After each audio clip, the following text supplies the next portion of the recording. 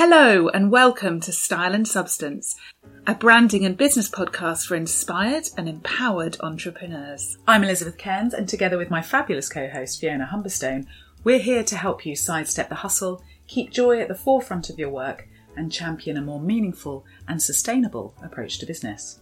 We'll talk about everything from purpose to productivity, from colour psychology to creativity, where to start and how to keep going, how to stay inspired, empowered, and more importantly, sane in the process. We hope you enjoy the show, and if you do, please like, share, subscribe, and keep listening.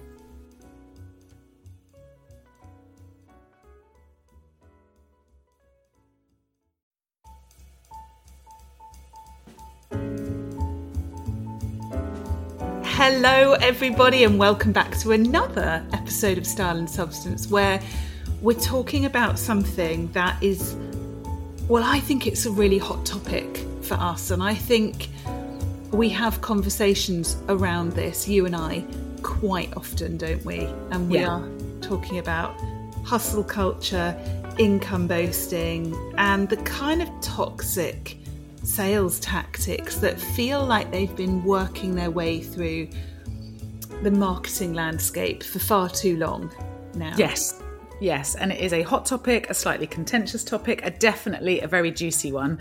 And I do want to get stuck in, but I just want to know how you're doing. We haven't caught up for a while. I know. Do you know, I'm so good. I rested properly for the first time over half term, and there's something about that time of year that I never want to go away. I love the light, I love the energy, and I've come back to work really inspired, really energized, quite different actually to how we were when we were talking about transitioning back to work in September. I feel like finally that feeling's kicked in, and yeah, I'm full of ideas. I've launched a brand new concept, which is my open house, which is where... Yeah, I'm so excited. I launched it this morning and it's sold out. So I put another date on, and that's on the way to selling out as well. Excellent. And I've had more people saying, I can't come in November, but are you going to do anything in the new year? So it's so lovely. And how good does it make you feel when things sell out? Because there's no question, the landscape right now it's far more challenging than I have seen in years, actually. Yeah, I'd agree. This is sort of feeling like 2008 and then some, right? For me. Yeah. I have not felt like this since 2007. And I just keep saying to myself, I've been there before. I can do it again. Yes. Yeah. And what we've learned, and this is proof of the pudding really for me, is that innovation is so central to that.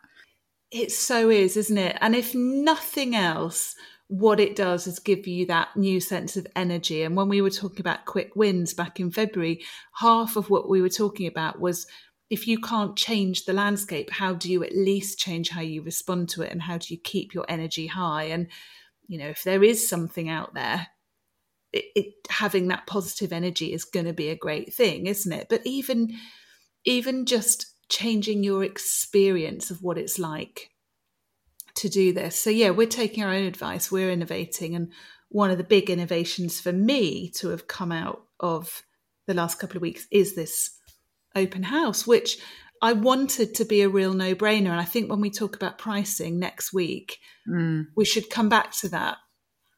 Yeah, absolutely. And that really puts this episode into context, because we realised that we couldn't really talk about pricing, have a sensible, untriggered, if you like, rational discussion about pricing without getting some of this shizzle out the way first. Yes. Because I think there is a broader context to talking about pricing. And the reason we want to talk about pricing is because so many of you have asked us about it. You know, when we, and thank you so much, everyone who responded to our call for what do you want us to talk about and feedback and all of that. So pricing was right up there as a very hot topic. And the broader picture of that is this, yes, the hustle culture, the income boasting, the toxic sales tactics. And the broader frame of that for me is this concept of worth. Like, how do we find our worth as an entrepreneur? And all of the stuff that gets wrapped up in that. And also, I really feel like this topic today reflects back on the stuff that we've also talked about in burnout, in inspiration, and in vitality. So it feels like it's sort of a coming together and a setting up of what's coming after. So it feels quite timely, and it's definitely going to be juicy. So maybe we just start by defining some terms. Is that useful? Yeah. When you say income boasting, what do you mean? Well, I think it's that use of numbers as a tool for credibility, as a tool to get people to buy. And so what we specifically mean, I guess, is saying things like, over the last however many years, I have sold £1 million worth of course sales. And using that as a tool for credibility. I mean, perhaps that in its own right is not so harmful, not so toxic. But I wonder, if we're merrily going about our business and somebody gets right up in our grill, imagine if this happened in real life and you were, you're at a party or an event and you were having a nice conversation and you were feeling great and someone walks up to you and goes, "What did you make on your last course launch? Because I just did 7 figures." My Lord. How does that make you feel? Yeah. I mean, you get much less triggered by this stuff than I do. And I think we can dig into that as we go through. But it's that sense that actually I was quite happy with how my last course launch did. But this Instagram advert's just told me that I'm a failure and that actually I need to come and buy this course right now or this piece of coaching right now. As it tends to be used, and this is where we get into those toxic sales tactics, I think, is we tend to use things to unsteady people, to unsettle them, to play on their insecurities, to build anxieties, and to really, I guess, get people either to feel naive or unenlightened, or we talked in the entrepreneurial episode about squeezing out the potential, to make you feel like you've missed those opportunities. How stupid were you to have not done that? How naive of you to think that what you got on your last course launch was enough, because I've just done this in an hour. Yeah. I'm just curious about what might be or what might have been the initial positive intentions of this approach. Why do we think this kind of thing has happened? And I can see some reasons as to why that might be the case, but I'm just interested for you as to why do you think that shift happened since you wrote, not since you wrote Brand Brilliance, as in that was the catalyst. I'm not taking responsibility for this. Oh my God, hilarious. It's a question though, isn't it? Because I do think for years, in particular women, I don't think this is a conversation that male designers are having. I don't think it's the same kind of question with male entrepreneurs. So yeah, I do think for years women have chronically undervalued themselves, and I still think they do. And we talked about this last week, I still have conversations with female, particularly freelancers, who are saying, well, I know I'm worth more than that, but I'm just happy to have a job that I can fit around the children. Yeah. And I think there's a real need for us to own our value, to have the confidence and the skill set and the toolkit to demonstrate that value and get clients that really see our worth and to be well paid. There's still a huge gender pay gap. There's a huge pensions gap. There's a huge wealth gap. Yeah. And that absolutely needs addressing. But I suppose it's a bit like a pendulum. Yeah. And in some areas, that pendulum has swung so far the other way that actually, I think what started out with really good intentions has actually created a huge amount of toxicity. Partly because I think it puts unrealistic expectations on what we can achieve, not as women because we're not capable of achieving that, not as women because we should be taking the domestic burden, but actually as people, if what it takes, and we'll get into this more, but you and I have seen behind the scenes too many times what it takes to achieve those big numbers. Yeah. And it's not pretty. No. And so whether you're a man or a woman, whatever your domestic load, I think it places unrealistic expectations, but it also, and this is what I really, really dislike about this culture, is it puts us in a place of comparison. But anyway, I'm going off track. What do you think? Where do you think this has come from? Well, I think it has come from positive intentions. I think it's come from a feminist uprising. I think it's come from women wanting to reclaim a lot of their worth. The problem I have with it is it reduces our worth to the money we make, which is still a very patriarchal way of looking at things.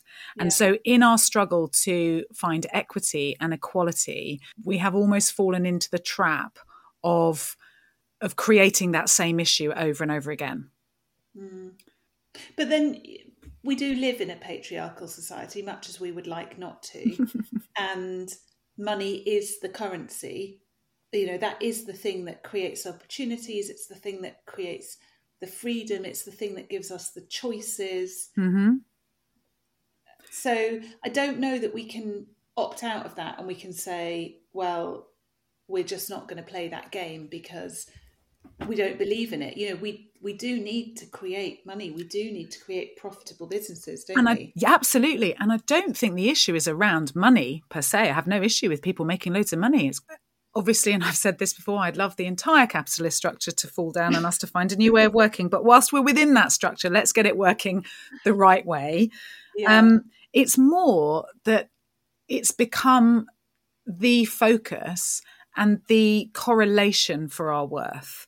And it doesn't need to be, because whilst we are continually focusing on that as the metric, like you say, we are missing so much more. And that metric is a construct.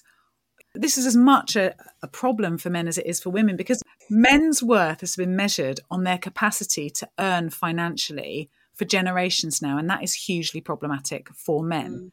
Yeah. It sets them up into unrealistic, unachievable for many situations. And unless you really know how to work that capitalist model as a man, there's a huge backlash of failure for a lot of men who can't step into that. And I think if we set that same bar for us as women, then we're just not learning from that mistake.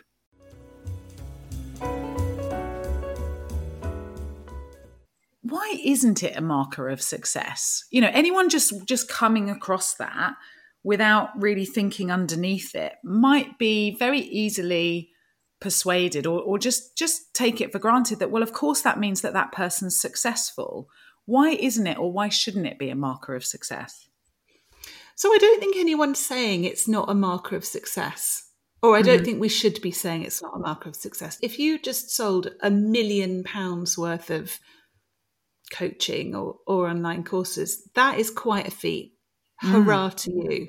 No one is saying that's not a good thing. Where I think it's a problem is that, number one, I'm not certain that those numbers are always based on reality. I've heard quite a lot of anecdotal reports that those aren't necessarily true. I don't know whether that is true or not. But I think the other thing is, one, these things are very often unqualified. So what are we talking about here? Are we talking about turnover? Are we talking about profit? Are we talking about gross profit? Are we talking about the lifetime of your course sales? Are we talking about pounds? Are we talking about dollars? And the other thing is it's out of context. So what did it take in terms of energy, in terms of resource, in terms of money? What did it look like in terms of what you were spending your time doing and how you felt to get to that point? And I think the real objection I have with this is it has, for lots of people, shifted the landscape. It's made it the thing that we measure success on, isn't it? Rather than it being a useful KPI. But I think what I'm hearing from you is the way that is pushed out there as the marker of success and the measure of other people's success is where it becomes more toxic. Yeah. And you know what I think it is? I think it's the fact that it causes comparison. I think that's the issue that I've got. I don't think anybody would say that comparison in business or in life is a good thing. Okay, so that's the definition of income boasting. And we'll get into, just so that we sort of understand the terms, and we'll get into the subtleties and why that's more of a problem. What about hustle culture? You know, if the income boasting upsets me the most, I think hustle culture is something that really gets you quite activated, shall we say.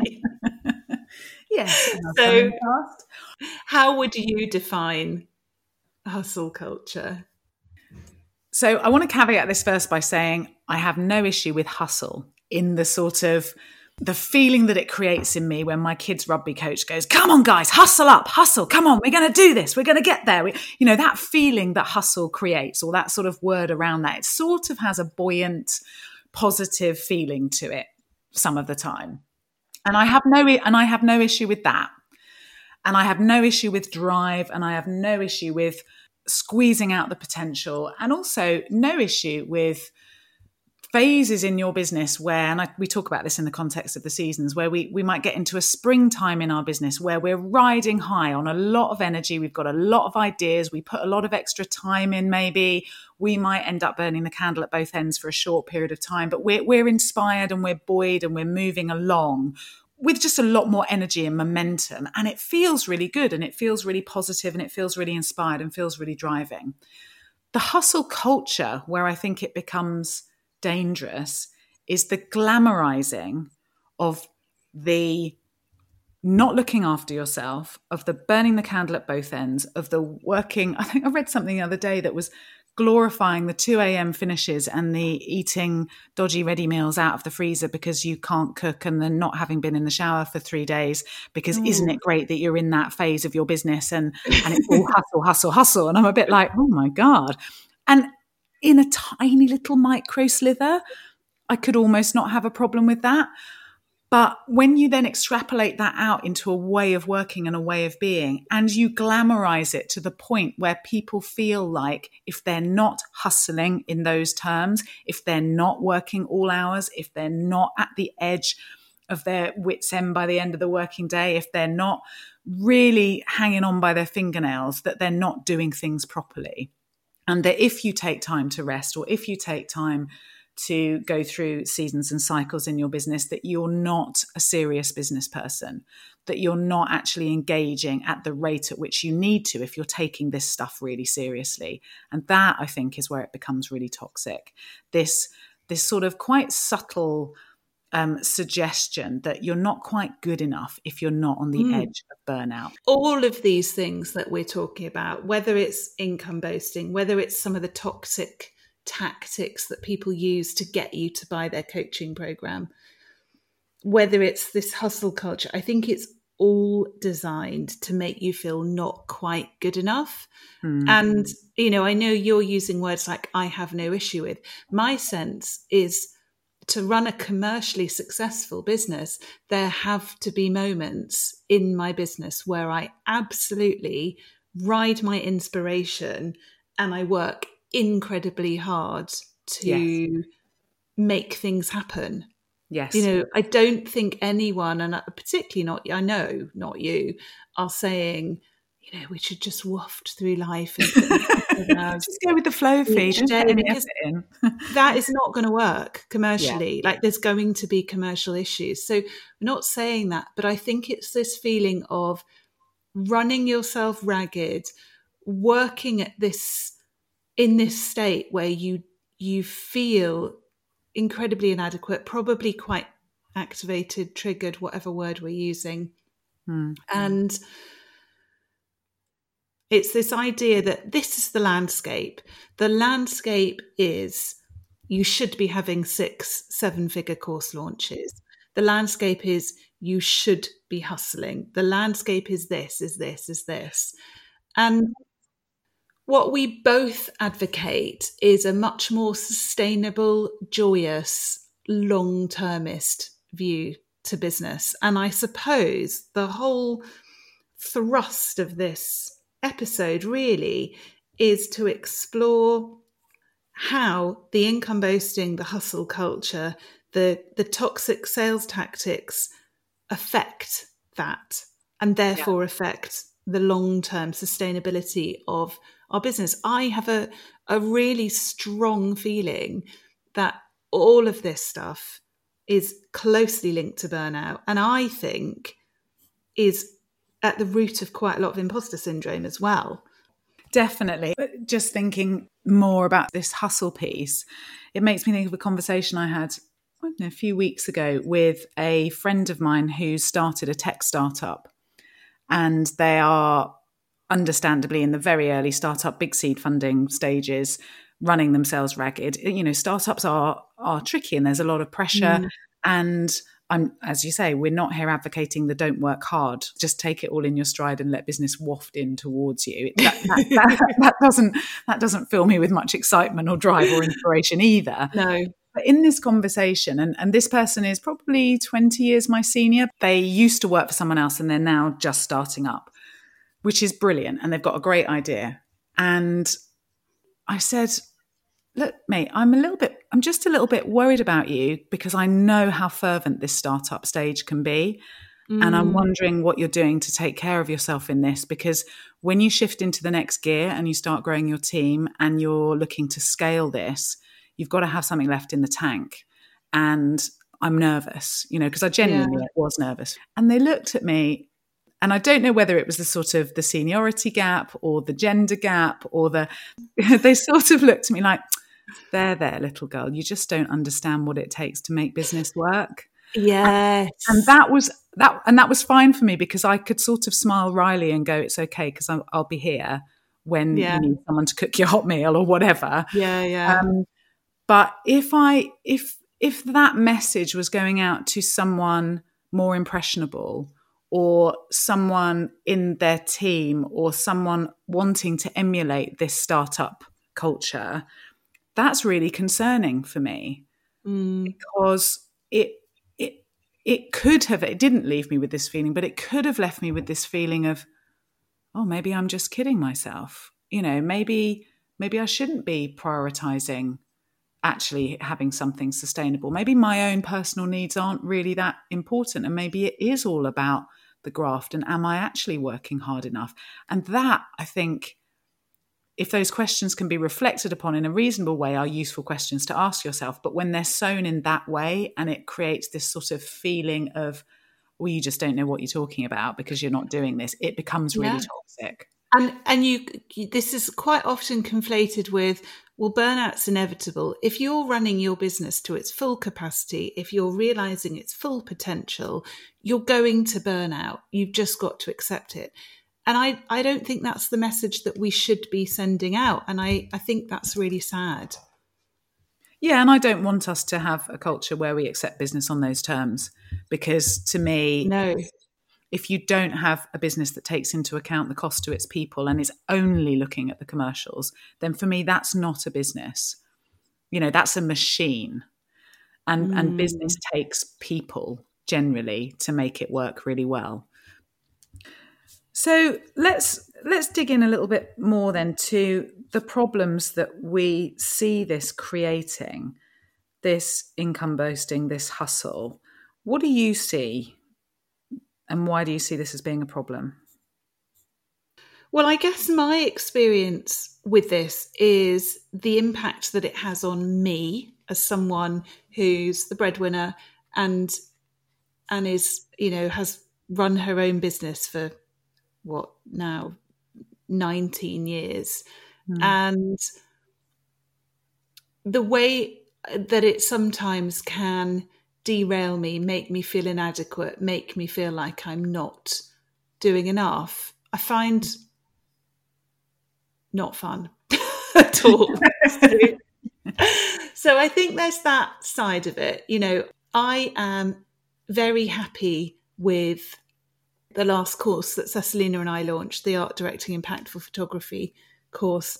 I'm very happy with how many people bought it. I'm very happy with the noise we created around that thing. I feel like we couldn't have done any more to market it, to present it, to make it feel more compelling. I think it's an amazing course. And that is one of many things that I have available in the Brand Stylist Academy. So for someone to kind of get right up in my grill on Instagram and say, why didn't you make 6 figures on that course launch? I find really unhelpful. So you think? And well, they want to sell you their how to sell online courses, or they want to sell you their coaching, basically. Right. Fair enough. This leads me on to the other side that I see as a mentor to brand designers and a creative director for brands, which is I see designers who have had let's call it an awakening, that they were being naive, that everyone else is charging 6 times what they were, and that they're doing themselves a real disservice. So if they just buy this course, they will be able to treble, quadruple, tenfold what they're charging, and all will be well. Gosh, there's so much in there. But what this makes me think about is how the landscape has shifted. And I'm thinking back to when you wrote Brand Brilliance, and it seems to be quite a different thing that's happening, particularly in the design industry. So when I wrote Brand Brilliance, one of the things I remember saying was most people undercharge. Buy yourself enough time to do a great job. What I now see is people overcharging. And there's a number of issues with that. But one of the biggest ones that just is not being talked about enough is the imposter syndrome is rife. Because you might have the toolkit to sell the design that's 10 times what you were charging before. You might have the motivation. You might not be prepared to sell design for what you were.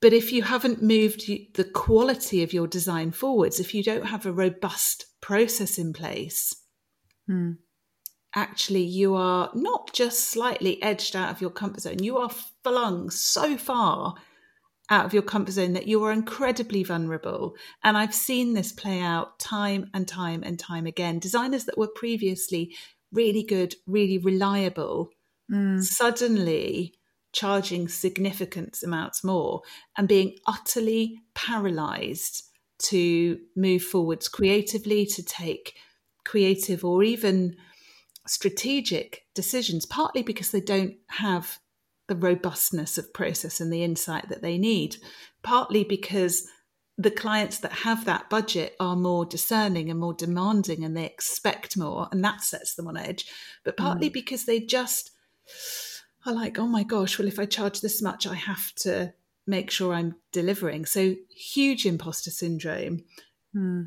a real issue with delivering on value for money.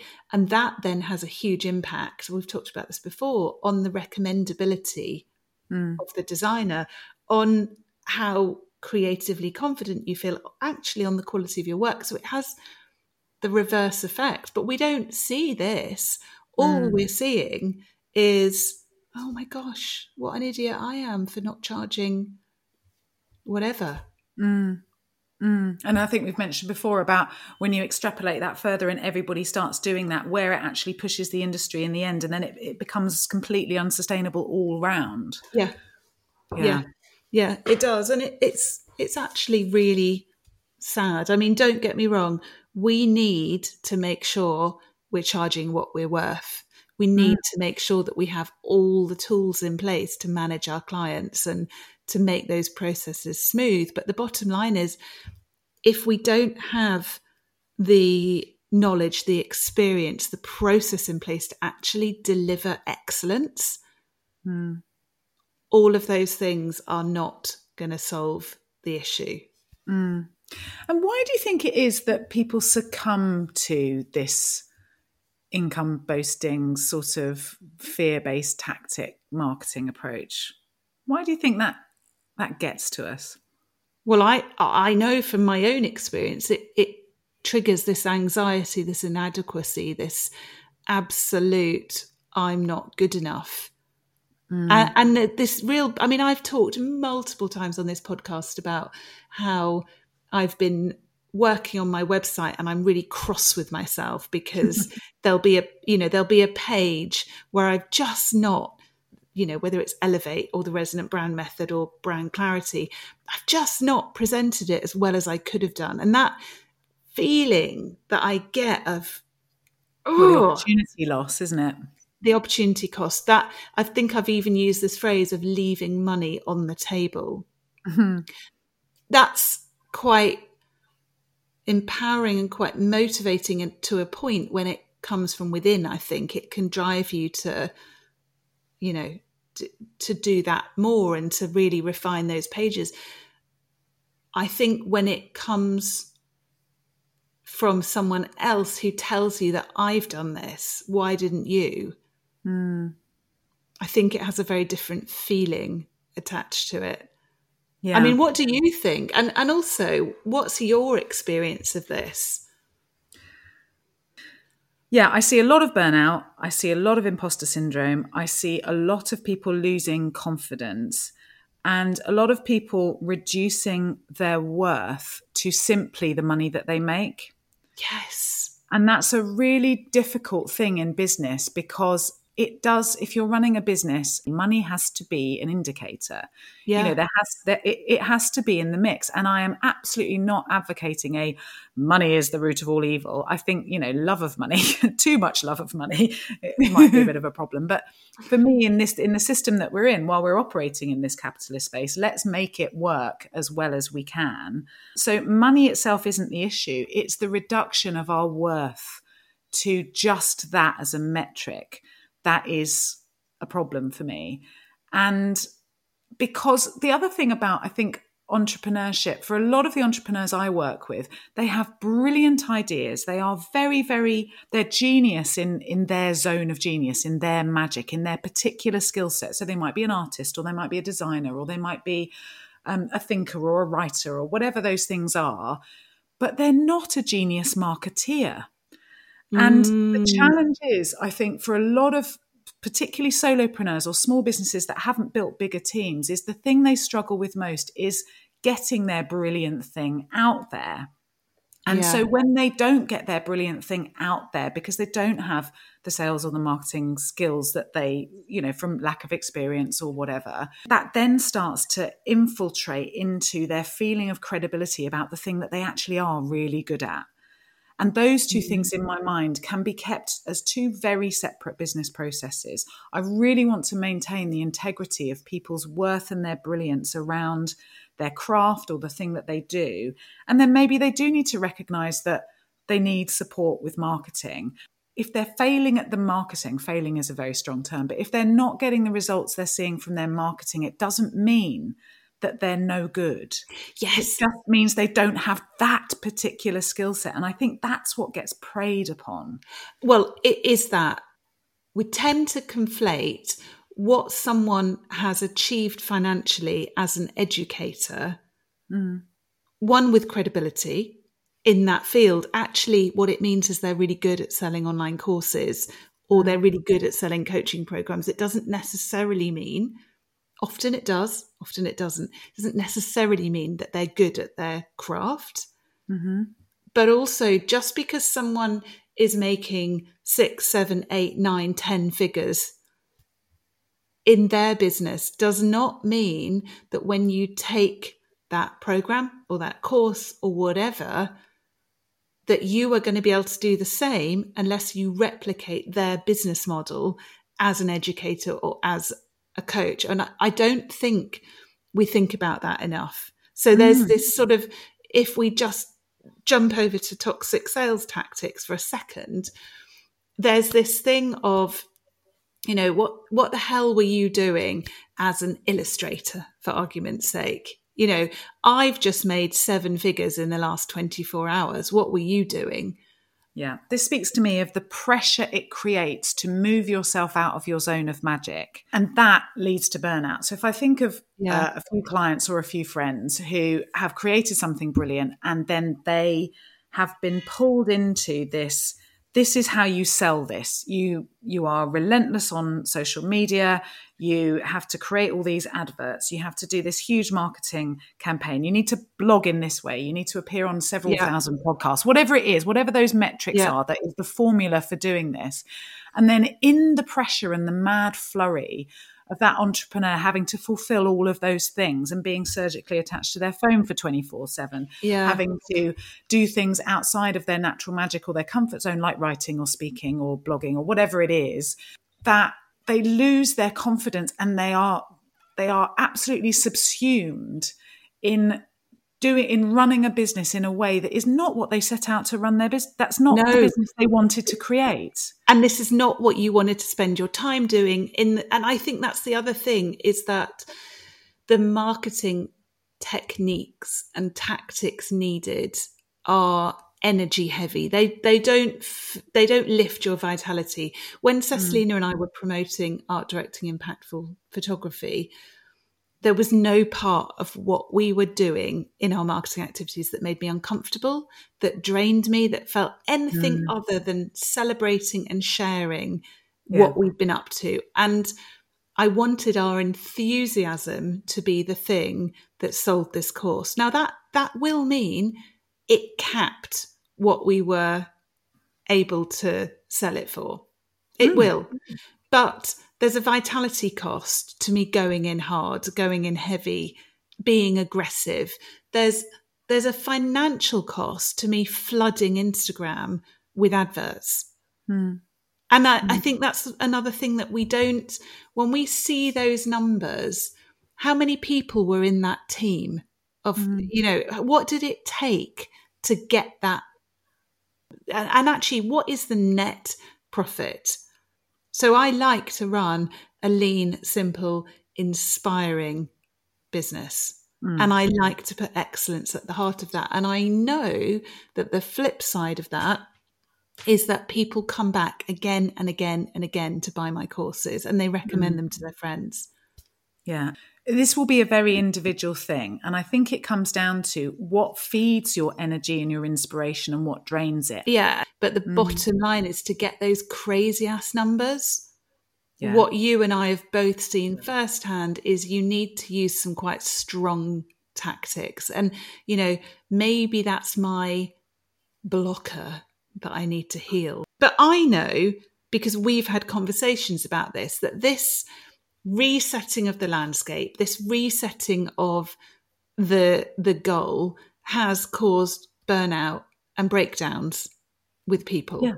It's pulled them off purpose. At the very least, it stagnates their business. It makes running their business unenjoyable. It actually undermines their credibility and the long-term sustainability of their business. But you have had clients who have adopted this approach and have burnt out and have had breakdowns as a result, haven't you?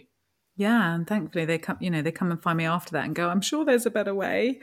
And there is. And it's not easy to take the better option, well, the better, in inverted commas, to take the approach that we might be suggesting, because there is a cost to that as well. It's not as glamorous. It's not the instant gratification that you might get from a sellout course launch. We're almost tripping over ourselves here, because we've talked about this exhaustively and there's so much we could say. And you're really, really passionate about this. And some people listening to this might go, oh, she's just got a bee in her bonnet about this. I have got a bee in my bonnet, a big one, a hornet. Hornet in your bonnet. So this whole topic is hot for both of us. It's a big contentious issue. I can hear both of us getting quite activated around it and almost wondering, like, what's the point we're making here? So this is a very potentially triggering topic. Yeah. And anyone who speaks up against this income boasting culture or this hustle culture, I see this happening quite a lot, and recently with, experience that you can share with us. But of when we speak up against this culture, there's almost this tidal wave, this tsunami of quashing that voice with this slightly, I'm sure well-intended, but potentially slightly passive-aggressive, yes, but it might just be your money mindset, which is why you've got an issue with this, because it's not actually wrong for us women to go after the 7 figures and to rave about it and to shout about it, because we're just celebrating. And that's right. And we've earned the right to do that. Yeah. So this actually is probably more about your money mindset. What do we make of that? Well, I had this exact experience, didn't I, where something that I'd said on a podcast had been taken out of context in quite a, deliberately controversial way. And, like we've talked about in other episodes before, obviously there were sort of 20 people saying, thank goodness you said this. It needed saying. I feel so much better for hearing it. And this was basically you saying you have an issue with income boasting. I said, and this was the headline on the reel, I find income boasting incredibly triggering. And I used the word triggering. And so what that did was attracted a minority of people who decided to dissect how I needed to heal my relationship with money, how I needed to own my triggers, and that if I had a problem with the income boasting, it was my issue with my money mindset. And it was like the day before the end of half term, I was exhausted and I was kind of here for it for a while. And then these women started having this debate about me having not listened to any of the context of the podcast, just weighing in on my issues. And I was like, hang on a hot minute. You don't know anything about me.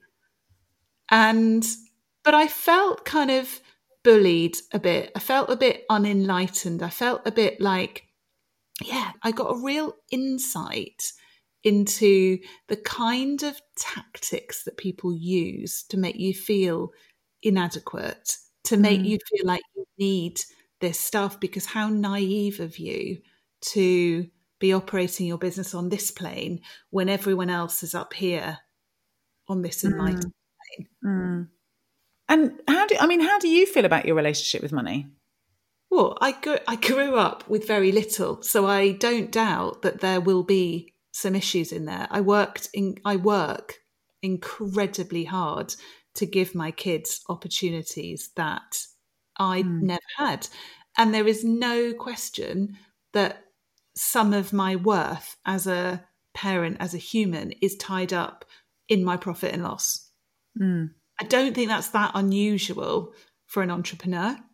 No, absolutely not. And I think quite often when I see discussions or I take part in discussions around money mindset, quite often what I hear people saying is the opposite, and almost the assumption that if you have an issue with your money mindset, that you don't believe that you are worth having money, or that there's a blocker to attracting that.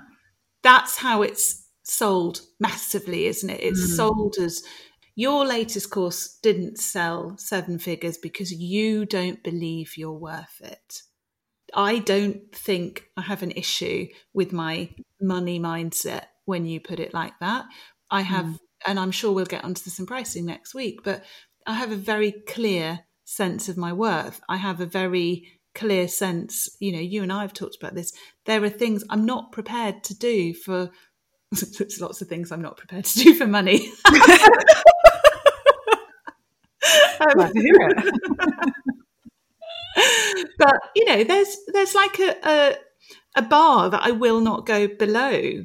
I'm just not prepared to deliver what I know, the value that I know I can add. So no, I don't think I have an issue with my money mindset, but I was tired and I did not appreciate people that didn't know anything about me telling me that I needed to heal my relationship with money. The other thing I just want to pick up on that you said there was, you were tired, you were exhausted, and that's a potentially quite a vulnerable time. And I think coming right back to what makes people susceptible to these messages is that quite often when we're feeling low and when things aren't going too well in business, or we're not getting the sales that we want, or we've just had some bad feedback, or something's not worked out, those can be the times when we start to go, oh God, I need to do something about this. And we start to look outside, and then we are absolutely ripe for that kind of influence. Yeah. And this is where, and one of the messages, I have to say, the podcast that put that post out was very kind, and she took it down, which was great. But in the meantime, one of the messages that came in around that was from someone whose client had put £36,000 on credit cards for 3 mastermind groups that she didn't even want or need. And this is anecdotally something I hear often. People spending money that they just don't have. You know, it's all very well something popping up in your Instagram feed telling you that you failed because so-and-so's made this much money. And if you just follow the exact same steps and if you get the swipe copy, it'll work for you. Mm.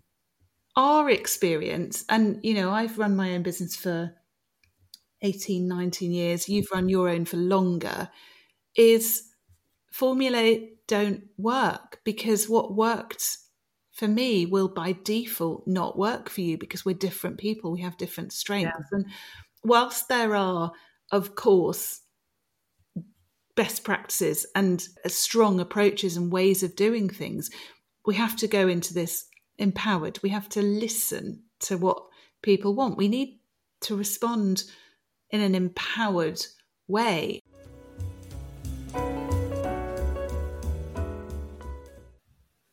Okay, so let's come back up to the big picture then. We both have really strong opinions on this, and that is founded on experience, on the impact that this culture has and has had on our clients. But I guess the first key piece really is that income boasting creates this culture of inadequacy. And that feeling of inadequacy and that almost running on negative rather than positive energy, that really drains your confidence. It puts you into this spiral, and it's thoroughly unsustainable. And I think the key thing is, and off air you coined this fabulous phrase, it gets you on the hustle train, doesn't it? Yeah, absolutely. And I see the fallout of people being pulled into that hustle culture all the time, you know, feeling relentlessly under pressure to sell more, to do more, to be more, to show up more, but based on someone else's expectations. And that's the challenge. When it's driven by us and our own vision and our own sense of purpose and our own goals and what we set out for ourselves, then it has a different quality to it. But when it's someone else's bar that we're trying to reach, it has a completely different feeling. And add in the worry of the economic downturn, and it's very easy to then panic into scattergun approaches and ways of working that just aren't aligned with how we're really meant to do business in the way that's going to work best for us and our clients. Yeah, well, do you know, you've touched on two really important things there that I want to pick up on.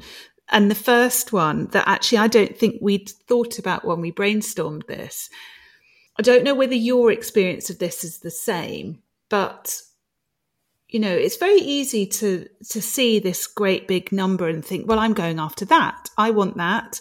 And absolutely, you should have that if that's what you want. I think it's harder to step off that train in this hustly culture. So it's harder to say, do you know what?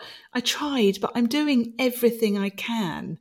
And actually, I've done really well. And it might not have hit the crazy ass targets that I originally thought I should have hit. But, you know, actually, given the climate, given the resource that I've got, given the time that I've got, I'm really happy with that. I'm going to change my goal. Certainly from what you've said and what I've seen, I think it's much harder to do that. Would you agree? Definitely. I think it is hard for people to put a line in the sand and say, no, I am doing as much as I can and I'm happy with that, particularly if they've got noise from specific people that they've brought on board to help them turn this stuff around, or just from the general bombardment of stuff that's out there in the media. This is exactly why I find this hustle culture so triggering because if we rewind to the pandemic, I was doing all that I could for my business, for my clients, for my family, plus dealing with, all the fallout of that. Lots of my family were frontline workers as well. And that was really scary in those first few months, wasn't it? And I remember I was probably about like September, October time of 2020, starting to see these cancerous adverts coming up on Instagram, basically saying, what have you done to make 2020 your best year yet? Stop using the pandemic as an excuse. Oh my and gosh. It just epitomizes everything I loathe about this toxicity, because it's kind of about saying, no, there's no compassion, there's no let up, there's no, I don't know what the word is, there's no break.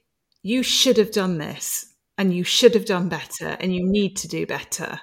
Yeah, and also in that, and that example is a really good one of this, there's no taking into account the wider context and the bigger picture of what's actually happening. Yeah. So these figures or these things that we're being pushed towards, or this striving, is in a little silo on its own and doesn't look at the holistic life of the entrepreneur. It doesn't take into account the economic climate. It doesn't, as you've said before, take into account what it takes to actually make those numbers. And it also doesn't take into account any permission to go your own way and to jump off that train without potential losing status, losing face, being ridiculed. I mean, I'm not saying it's open ridicule, but there's this sort of one-upmanship. But that insidious judging of me in that blog post, that kind of patronizing, passive aggressive, oh, poor thing, she needs to sort her money mindset out and then she won't be triggered.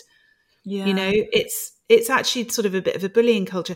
And I think that leads us on to another headline that I really want to remind ourselves of. So what you don't see in these big numbers is the fallout, do you? So you, as a coach, as a consultant, you consistently see burnout, breakdown, people under extreme stress. If they're following those kind of programs, they tend to rely on really expensive multi-level masterminds, expensive coaching, because they are flung so far out of their comfort zone that they need constant shoring up. And that's not even taking into account that sort of pulling off purpose or that stagnation that happens because you're off purpose, right? Yeah. And what I also see that it does is it gradually takes people further and further away from their own inner sense of what is authentically right for them. It sort of quietens that voice of discernment that enables them to make their own decisions, because they've sort of handed over all the autonomy and all the agency to this other formulaic process, that they lose their instinctive, intuitive founder's hold on their business. And that can take a lot of repairing. We can get into this scenario where we don't trust ourselves anymore to know how to do business. We've handed over all of that. And this comes back into what we were saying earlier about, we know we're not maybe an expert at the marketing, but that can then just, that sort of insidious feeling of not good enough just seeps in at every level. So we lose trust in our intuition. We lose trust in our creative ideas. We can't even access those creative ideas either, because we're on this continual treadmill. Yeah. In order to be creative and innovative, you need to have space. And what these intensive approaches do is they don't give you any space. Well, I think it's the lack of space, but also that leads me on to another headline that I wanted to make around this idea that, times are tough at the moment. Yeah. We've said, I haven't seen things as tough as this since 2007. And I know that will change. But at the moment, it's tough. And I think when things are tough, we want guaranteed success. We want surety. We're gonna put our faith and our time and our trust in the things that we feel are going to give us the best response. And what I would really urge and encourage you to do right now is to remember that you will get the best results from listening to your clients, reflecting on what's needed right now, where the gap is, and innovating. You are not going to get the best results from swipe copy, from someone else's exact same steps, or from following a formula. Now, that's not to say that there aren't best practices that you can learn. That's not to say that it's not worth you taking a course in SEO or Pinterest marketing. I'm not saying that, but I'm saying these big promises, these big, I did this much and you can do the same. They don't tend to always come through. And I think we need to be really discerning. A red flag for me is anything that feels like a 1980s get-rich-quick scheme. Anything that is probably is immediate. Do this overnight, whatever it is. We know that a sustainable business takes time and that overnight successes generally take about 10 years. I mean, I'm not putting that time on it. But, and that is not to say there aren't outliers to this. There absolutely are. And I've seen some people have unexpected, phenomenal results. But I don't think it's the norm. And I think it sets a very dangerous precedent. And I don't actually want to see that as our working culture.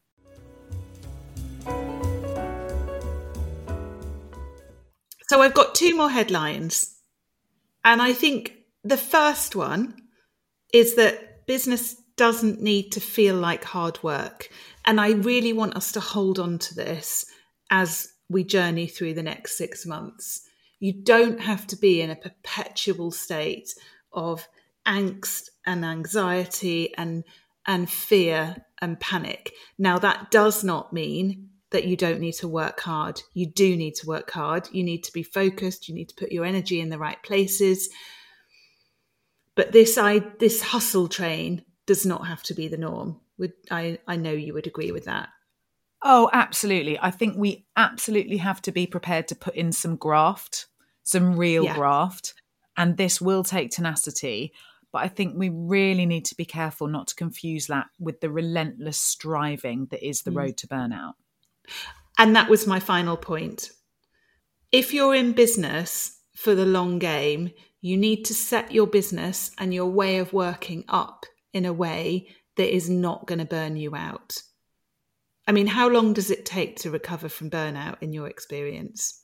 Oh, how long is a piece of string? But we're not talking weeks here. And I don't know about you, but if I was approaching burnout now, my entire life would fall apart because I cannot afford to take a month, 2 months, 3 months, 6 months, a year out of my business because who else is paying the mortgage if that happens? And that is what we're talking about. It's that level of recovery if you get to that point. Yeah.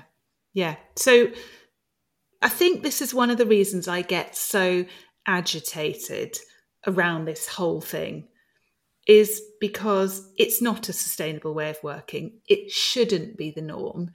And there's a better way. And yes, you might not get quite as rich tomorrow, but maybe you will, because actually maybe if you look at what it takes to produce those big numbers, it might not filter down through the profit. Yeah, and I think for me, the reason it's such a big bugbear is because I genuinely do believe as people in business, there should be this culture of inspiration and encouragement and being able to go for what you want to go for in business. And there is too much within this type of culture that leaves people feeling inadequate, of less value, doubting their worth, anxious, under pressure. And we said, earlier on that might not be the original spirit in which any of this was intended to create this, but it has become very toxic. And business should feel really inspiring. I would agree. And so that makes me think about, practical steps. Like how can we create the superpowered shield that we're going to need against this stuff? How can we tackle this? So along the lines of your headlines, I've come up with a few really practical things. Firstly, if you're really worried about the financial state of what's going on in your business, don't go ostrich on it. You do need to look at the numbers. You do need to not avoid the fact that something might need to shift in your business or your approach. But in looking at the numbers, we need to avoid comparison, and you need to be very clear and very realistic about what you want to and what you can achieve within the context of what's going on for you. And also don't fixate on the numbers. You know, this is what we were saying right at the beginning about this becoming the measure of worth. There's a lot to be said for what gets measured improves, but anyone, to shift analogies, anyone losing weight will tell you that it is bonkers to weigh yourself morning and night every day. So we're not fixating ourselves on the numbers to that point. As you've already said, listen to what your clients are saying, what your audience are telling you. How can you innovate? What are they asking you for? And we've talked about this before. Don't let that pull you off your magic and your purpose, but there will be some nuggets of gold in there. When, as Fee said, just a reminder, when you're making any of those changes, ask yourself, can I sustain the effort in the long term that's needed to make this work? If I'm implementing this change now, am I still going to be able to do it in 3 months, 6 months, a year's time? Is it a streamlined, seamless, easy to integrate process? And then I think practically, when you come across the adverts or you're exploring different approaches, or, you know, maybe you do need to learn something new, maybe you do need to upskill or hone your craft or whatever it is, look beyond just what's being said superficially and notice your instinctive, energetic response to that marketing stuff. Does it lift you or does it drain you? Does it make you feel good or does it make you feel inadequate? What self-talk does it trigger in you? And just be wary of anything that doesn't make you feel like you've got this. We can feel it in our gut, most of us, if we slow down enough to pay attention.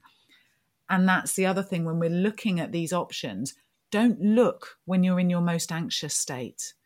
Because that is a recipe for disaster.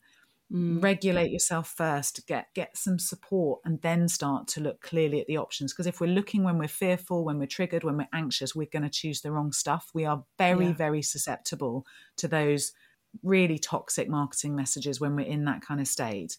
So we need to build our emotional and our physical resilience. And we probably need to prioritize this even more when we're in these times of acute stress or challenge. So we need to build a stronger shit shield than usual.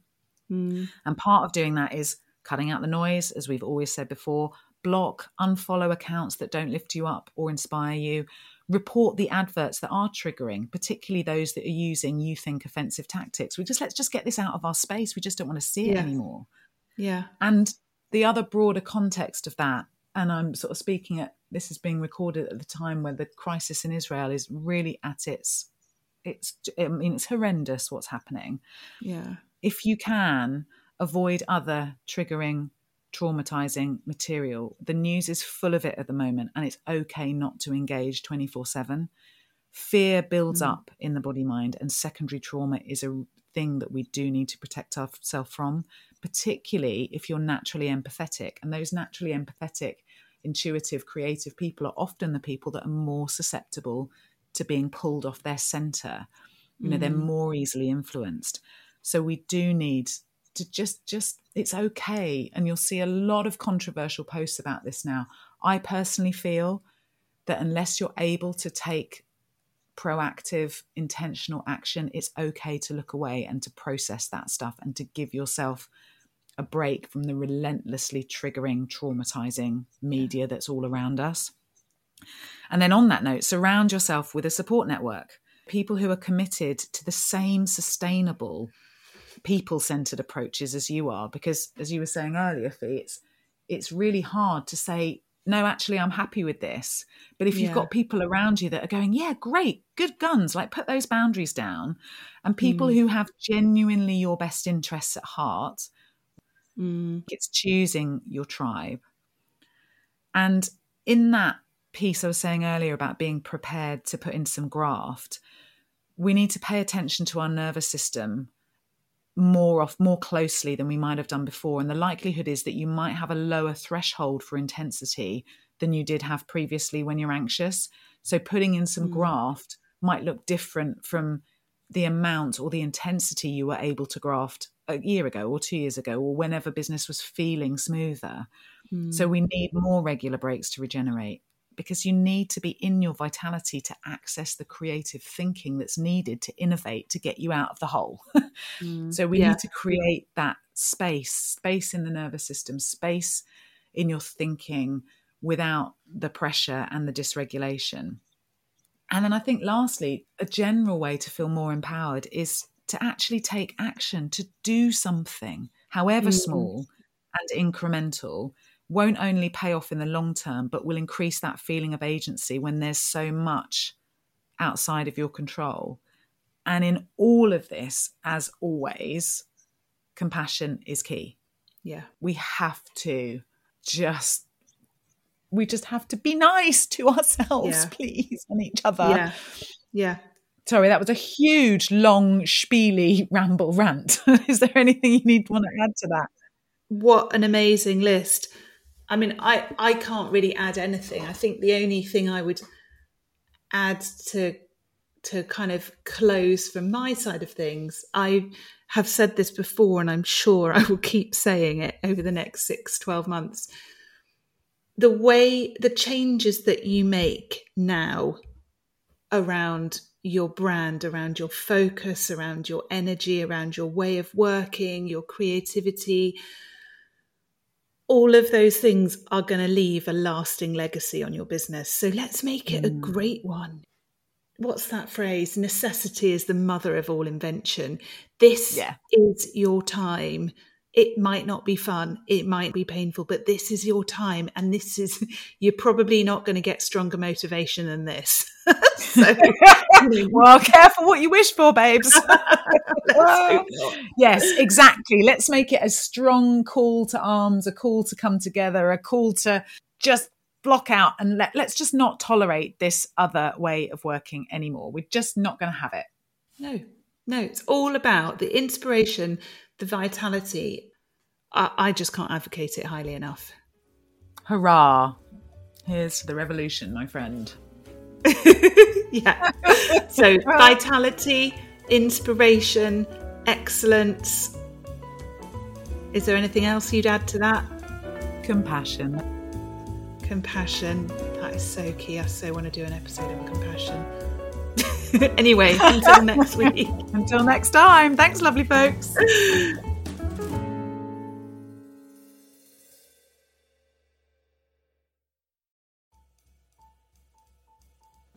Thank you so much for tuning in to Style and Substance. We really hope you've enjoyed the show. You can find more information on everything we've talked about by heading to the show notes or by visiting our websites at thebrand-stylist.com or elizabethcairns.com. If you like what you've heard, we'd love a review. We're a brand new show and your support makes all the difference. You can like and subscribe, as well as giving us what we hope is a well-deserved 5-star review wherever you get your podcasts. We'd love to hear what you think of the show too, so please do leave your comments, questions or suggestions for future episodes on our blogs. Thanks for listening. Until next time. Bye.